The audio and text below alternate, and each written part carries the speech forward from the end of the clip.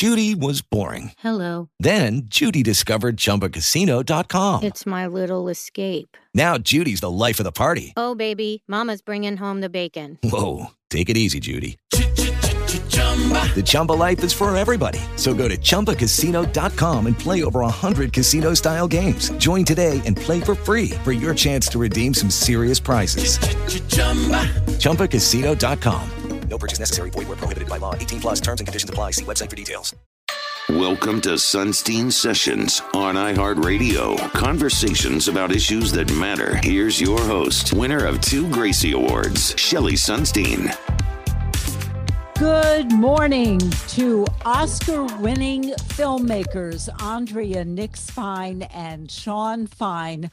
Just as a background, they won the documentary short Oscar for Innocente, which followed a 15-year-old homeless, undocumented girl. And it was the first crowd-funded film ever to win an Oscar. So history made there. Now, the reason Andrea and Sean are with me today is because their film LFG is now on HBO Max. Now, this is a documentary centering on the United States women's national soccer team and their very public fight for equal pay. Before we get into the film, I didn't see, I don't read anything about the films other than, this is what it's about. And I thought, oh my God, this is so up my alley. But I thought LFG, and I'm watching this with my daughter who started playing soccer when she was 3. It is her passion.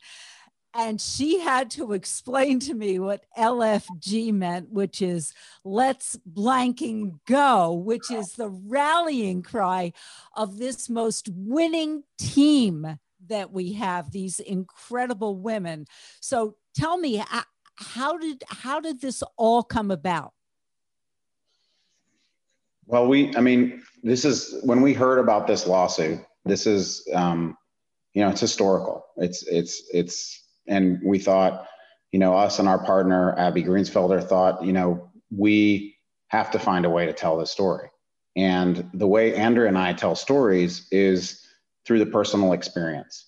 And so we thought the only way to tell this story is from the inside. And when we started to look into it just a little bit, you start to see people that are cheering the women on, and then you start to see all these people that are saying horrible, horrible things. And there's a lot of misinformation. So I think that drove us to say, we have to document this. We have to document what these women are doing. And then the other part was like, it's their story.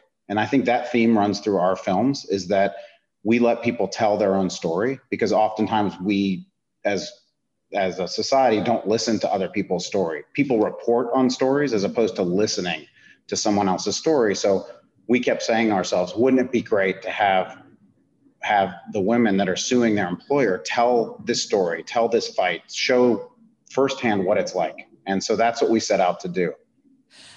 The women filed their suit against their employer 3 months before they won the World Cup.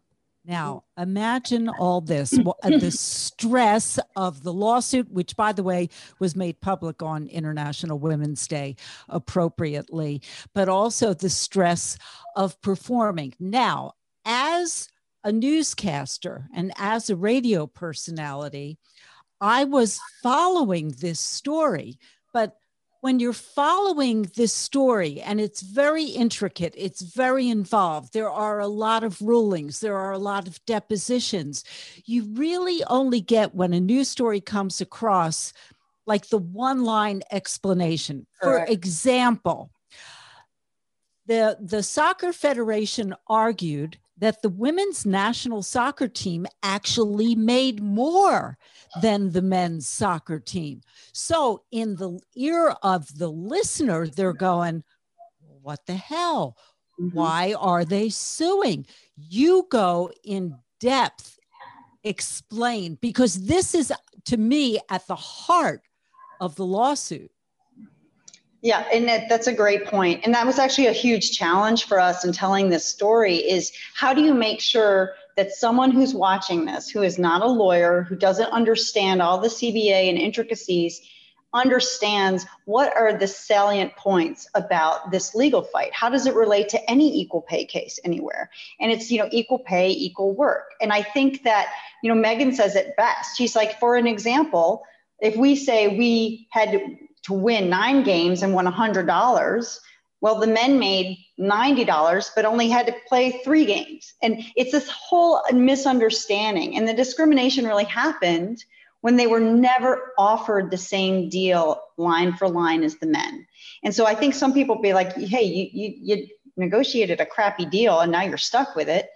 Too bad, right? And that's the point that even we believe, and we show in the film that didn't come out in the summary judgment that the judge weighed in on, was that it never made mention that they were never offered that exact same deal.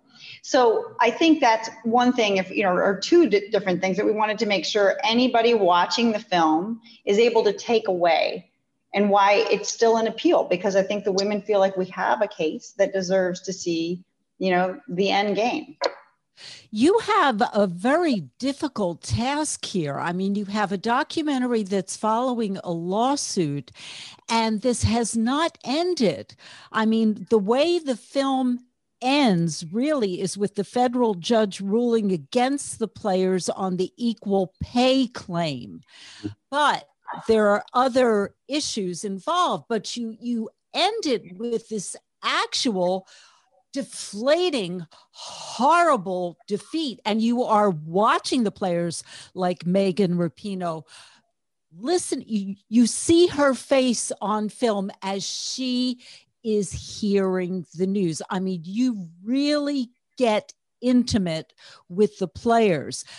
But at what point as filmmakers do you decide, okay, we're just going to have to release the film at this point, or do we wait until it further plays out? That's really difficult. Yeah. I mean, it's very difficult. It's very difficult to follow something where you never know how it's going to end. I think that's probably the most difficult part of this. Like, you're sitting by your phone, not knowing, are they going to settle? Are they going to, we were at mediation. We were there like, is mediation going to end the film? Like, are we going to end a month into filming? You never know. And so you're always planning how that's going to happen. And what happened with the summary judgment, I think just like the players, it hit us out of the blue. I mean, we were just like, I can't believe this is happening. And when we found out about it, it was during COVID. I was at a soccer field with my son kicking the ball, and I got a text like summary judgment, and we're texting the players. We're like, please turn your cameras on that we sent you, please, this is a huge ending to the film. And if you could film anything, your reaction, anything. And then we sat and waited for, I don't know, it felt like forever, but like a week or so. And then all of a sudden the footage started coming in from them, and we started watching it, and we were just like, this is the emotional ending that we need for this film. And then I think we took Becky's cue in the film where she's like, it's a horrible day, but we're not stopping. We're going to keep going. And I think that's what we wanted to end on, because the appeal is going to keep going. They're appealing right now. It's going to keep going, but that takes time. And we felt like, we need to put this film out. We need to show this fight. And so as filmmakers, we kind of like when things aren't all wrapped up in a bow. That's life, right? That shows the struggle. That shows how hard it is. It shows the mountain they're climbing. And I think that's important in this film. I am speaking with Oscar-winning filmmakers Andrea Nix-Fine and Sean Fine. Their documentary, LFG, is now on HBO Max, and it centers on the United States women's national soccer team's very public and controversial fight for equal pay. One of the most compelling stories we all know about Megan Rapinoe, because Megan is the face of the team. Megan is the voice of the team. And she is actually the big earner of the team, thanks to all the endorsements. That said, I thought one of the most compelling stories was Jessica McDonald, who is the mother of a 9-year-old. And I think my mouth fell open when she was talking about how she had to hold other jobs in order to remain on the United States women's national team. Remember, World Cup winners, in order to support her son. I mean, even to pay for the daycare. It reminded me of the days of Major League Baseball when all those players had to have off-season jobs. But this is 2021. This is time's up. And I think, Jessica is so important to the film because she is the every player.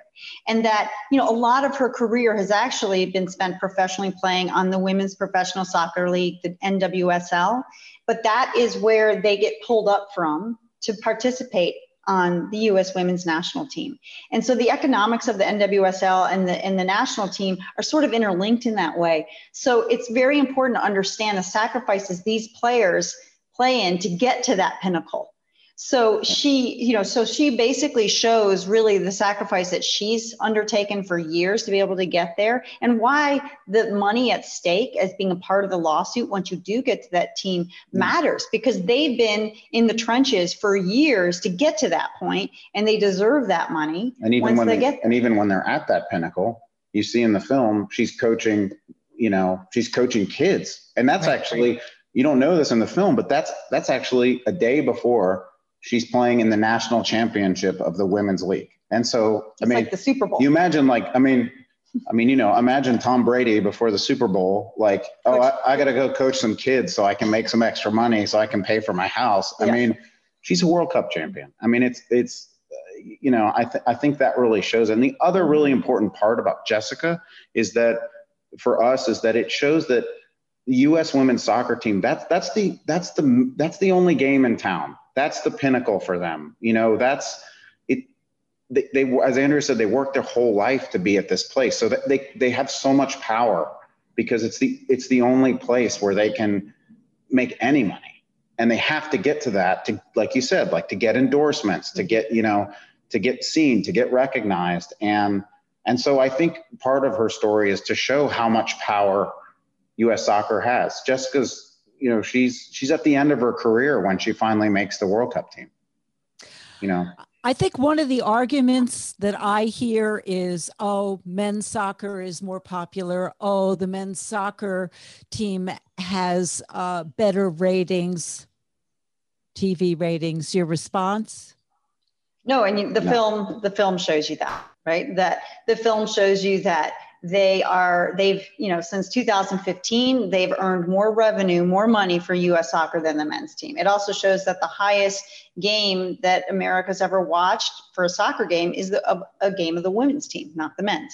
And that's very powerful when Jeffrey Kessler, who is the lead counsel, is able to sort of sit down, and he's really giving you the trial that they never stepped into. He's a trial lawyer, and he lays it out, and he's fantastic at that, because I think he actually allows you to really understand the rest of the legal fight. So I think it becomes really clear that there's a lot of misinformation about the game, the women's game versus the men's game, and the economics. And so that's what we wanted to make sure saw the light of day with this film. It's very telling that the U.S. Soccer Federation did not speak to you at all, although I'm sure you offered and tried to get interviews with representatives. What was their response? I mean, we started out the film by, trying to get some access to film the women playing, and it quickly became apparent to us that if the film was on equal pay, that we were not going to be allowed access to film them. So as filmmakers, how do you film the top, soccer players in the world if you can't come to their games, if you can't come to their exhibition games and film them? So we had to figure that out, which we did. And we were able to film a couple games that there were loopholes that we figured out how to do that. And then, when it was time, we asked U.S. Soccer to be interviewed. We asked interviews with the president of U.S. Soccer, and we gave them ample time to respond and to be interviewed, and they declined.